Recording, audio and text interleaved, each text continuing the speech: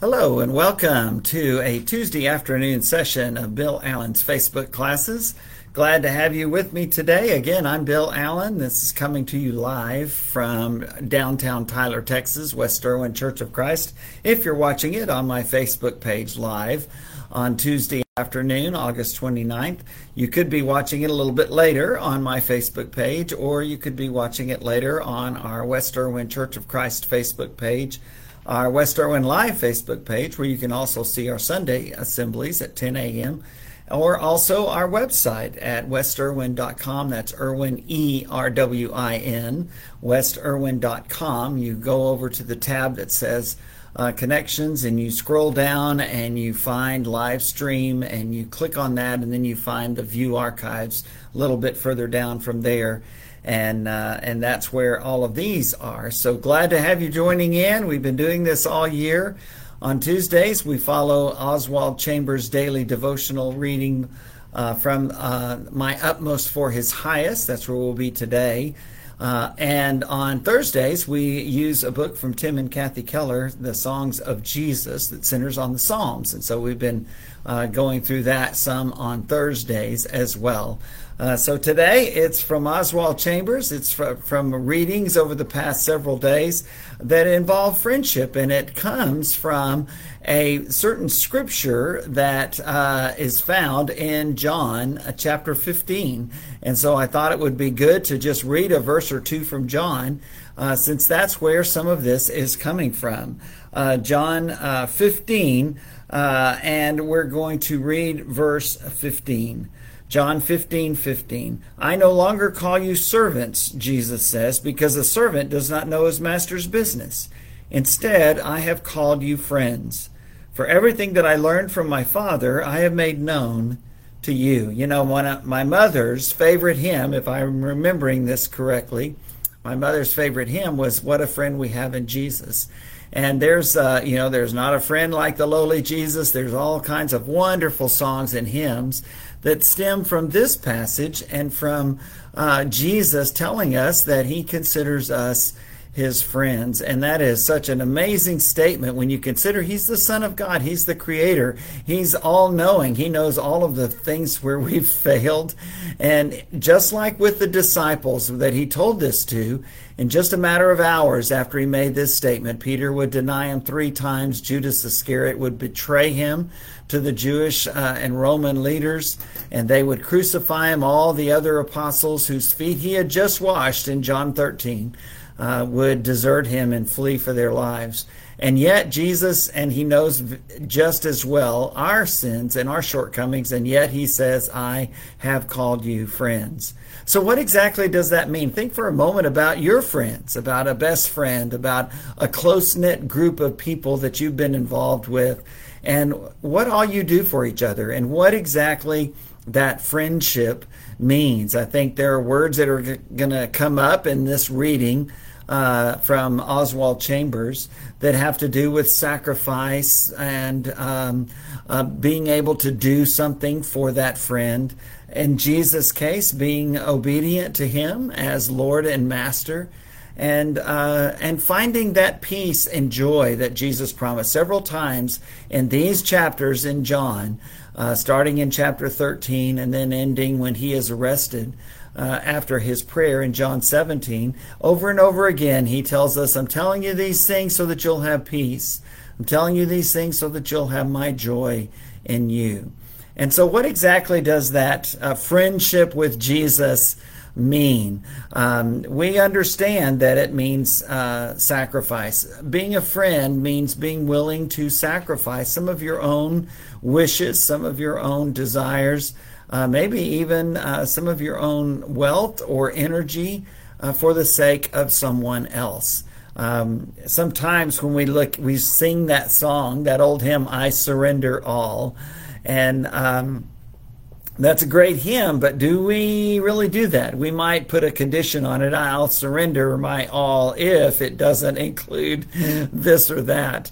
And yet we realize that friendship with Jesus means that we give everything to him. And abandoning ourselves to Jesus, Chambers says, allows us to be able to have a taste of his joy. The ultimate goal of self-sacrifice is to lay down our lives for our friend. Earlier in John 15, Jesus had said exactly that in that familiar passage. Greater love has no one than this, that they would lay down their lives for their friends. And that's what Jesus did for us. We think of the great passage in Romans 12 where he says, therefore, in view of God's mercies, thinking about all the things that we have in Christ, present your bodies as living sacrifices. So when we talk about laying down our lives, there's some in this world who are called upon to confess the name of Christ even at risk of their actual physical lives. But for most of us, and certainly thankfully, at least for now, thankfully in this country, we give our lives to Jesus in a different way, and that's by living for him every day, as I said in the sermon Sunday, 24/7, 365. Sacrifice is that ultimate expression of love. And King David offered a sacrifice to God, and someone offered to give him the sacrifice that he could offer. And David said, no, I'll pay for it, because it doesn't mean anything if someone else is paying the price. And of course, Jesus is the great example of what it means to sacrifice for his friends, and he calls us his friends. He came to do the will of the Father, the book of Hebrews says, quoting from Psalm chapter 40. And he endured such incredible personal and physical and emotional distress, even spiritual separation from his Father, as he announced, quoting from Psalm 22 from the cross.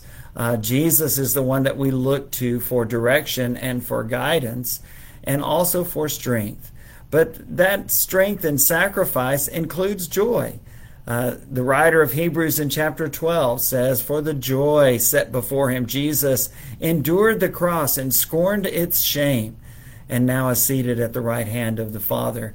That he promises us the same as we consider him our friend and seek to obey his will, even if it costs us something, even if we have to risk something to be obedient to Jesus. That's what friends do. That's what our friend Jesus did for us. And so Jesus, our friendship with Christ is based on the new life he has created in us, and our willingness to commit to living each day for him. I missed you last week, but not really. I'm sorry. Did I say that out loud? We had our wonderful grandchildren from Maryland here with us for a couple days. They don't start school until after Labor Day this weekend. Or actually, they've started it this week. And so they were still off from school last week, and we had them for a couple of days, and our daughter and son-in-law from Maryland. And then we were able to meet up with our other daughter and her family in Arlington, and our granddaughter, our little princess, Ella May, or May, as she likes to be called now, was baptized this past Thursday afternoon. And that's such a wonderful, wonderful thing, and that begins that new life in Christ. It begins that friendship with Jesus that considers him the friend above all others. It's not like earthly friendships. It's similar, but there's a point in time where you say, Jesus truly is my best friend.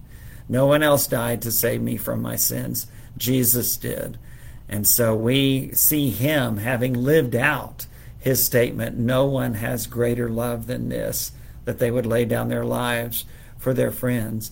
But a thing about friendship with Jesus is that it doesn't just call us to sacrifice. It allows us to be at peace and to have joy. There are times in our lives when our peace is simply based on conditions, but Jesus offers us that peace that is far greater. In John 16, he says, people are going to persecute you and cause you to suffer, possibly even take your life, he tells his apostles, thinking they are doing service to God. And so Jesus says at the end of that great chapter, John 16, I told you these things so that in me you might have peace. In the world you'll have trouble, but take heart, I have overcome the world. So the peace that Jesus offers as our friend is not based on circumstances. It's not based on what's going on in our lives right now. It's not based on if people like us or not. It's not based on our looks. It's not based on our wealth. It's not based on our health. It's not based on family or location or age or anything like that. It is based on our friendship with Christ, and that's where we get our peace. My peace I give to you, Jesus says in this section of John. Not like the world gives do I give to you. I give you a peace, as Paul would write in Philippians 4, that surpasses all understanding. I've been preaching from Philippians over the past few weeks, and this week on Sunday we'll be in Philippians 3, that great passage that talks about the righteousness of God and the purpose in life. And Paul says, this one thing I do, I forget about the past, whether it was good or bad, and strain toward what is ahead, and I press on toward my heavenly home. We have the same purpose. That is our purpose as well. And that's a great passage that I can't wait to preach from this coming Sunday. And then the following Sunday we'll be in that chapter 4 of Philippians, where he says, rejoice in the Lord always. I'll say it again, rejoice. Writing from jail, writing from prison, probably in Rome, waiting for his appeal to the Supreme Court of his day, the Roman Emperor Nero himself, to be able to see if he would be freed. And he wasn't sure, as he writes to the Philippians, but he says, either way I win. To live is Christ, to die is gain. That great statement in Philippians 1, verse 20. That's what being a friend of Jesus really means. It means whether things are going well for me or not, I'm going to continue to be his friend. I'm going to continue to stand up for my friend. That's what friendship with Jesus means. He stood up for us, went to the cross for us. So now he calls us to do the same for him in obedience to his word.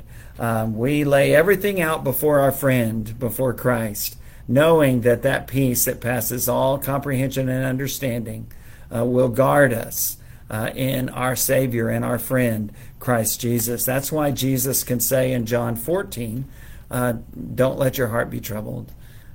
In my Father's house are many mansions. If I'm going there to prepare a place for you, and if I'm going to prepare a place for you, I'll come back and get you. And what a great promise that is, so that we can be with the Lord forever. You know, we, as Jesus is our friend, he calls on us to live obediently to him. In fact, John 15 speaks much about that as well, saying, if you love me, then you will keep my commandments. He says that several times in this passage. And so we live out that faith, as the passage in Philippians 2 we looked at this past Sunday says, continue working out your salvation. Doesn't mean that we do the work for it. We're saved, and so now we continue to live out that salvation. And it is God who is at work in us, Paul writes in that very next verse in Philippians chapter 2. Sometimes the most difficult person to be around is the person who claims that they're a follower of Jesus and yet they don't live that way. And that's hard. That's hard. Think of yourself, the times when you've been betrayed by a friend. Well, that's what's going on there. If someone says that they're a follower of Jesus, a disciple of Christ, a friend of Jesus, and yet they treat him as an enemy, and they don't seem to care about his word and his will, that's not a true friend at all, is it? We are to look to Jesus and rather than ourselves.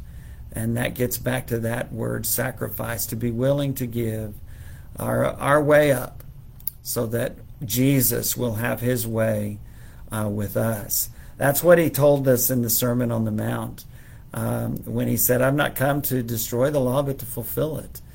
And he says, I tell you the truth, unless your righteousness surpasses that of your religious leaders, the scribes or teachers of the law and Pharisees, you won't enter the kingdom of God. Because Jesus had come to fulfill that law and to make it something that they observed from their heart, and to be able to seek to do that, to glorify their friend and their Savior. And that's what we seek to do. We seek to live in such a way that our friend, Jesus, our Savior, Christ the Lord, is glorified because of our lives and because of our actions. I hope and pray that as you go throughout this week that you'll remember Jesus is your friend. He has called you friend. And that's a great, great blessing. And it's not something that we deserve. It's not something that we can earn. But it is something that we can be grateful for. And that gratitude should be seen in the lives that we live. And when it is, that friend, our Savior Jesus, will give us that peace and that joy that He has promised. God bless you all, and I look forward to seeing you this coming Thursday at 3 o'clock.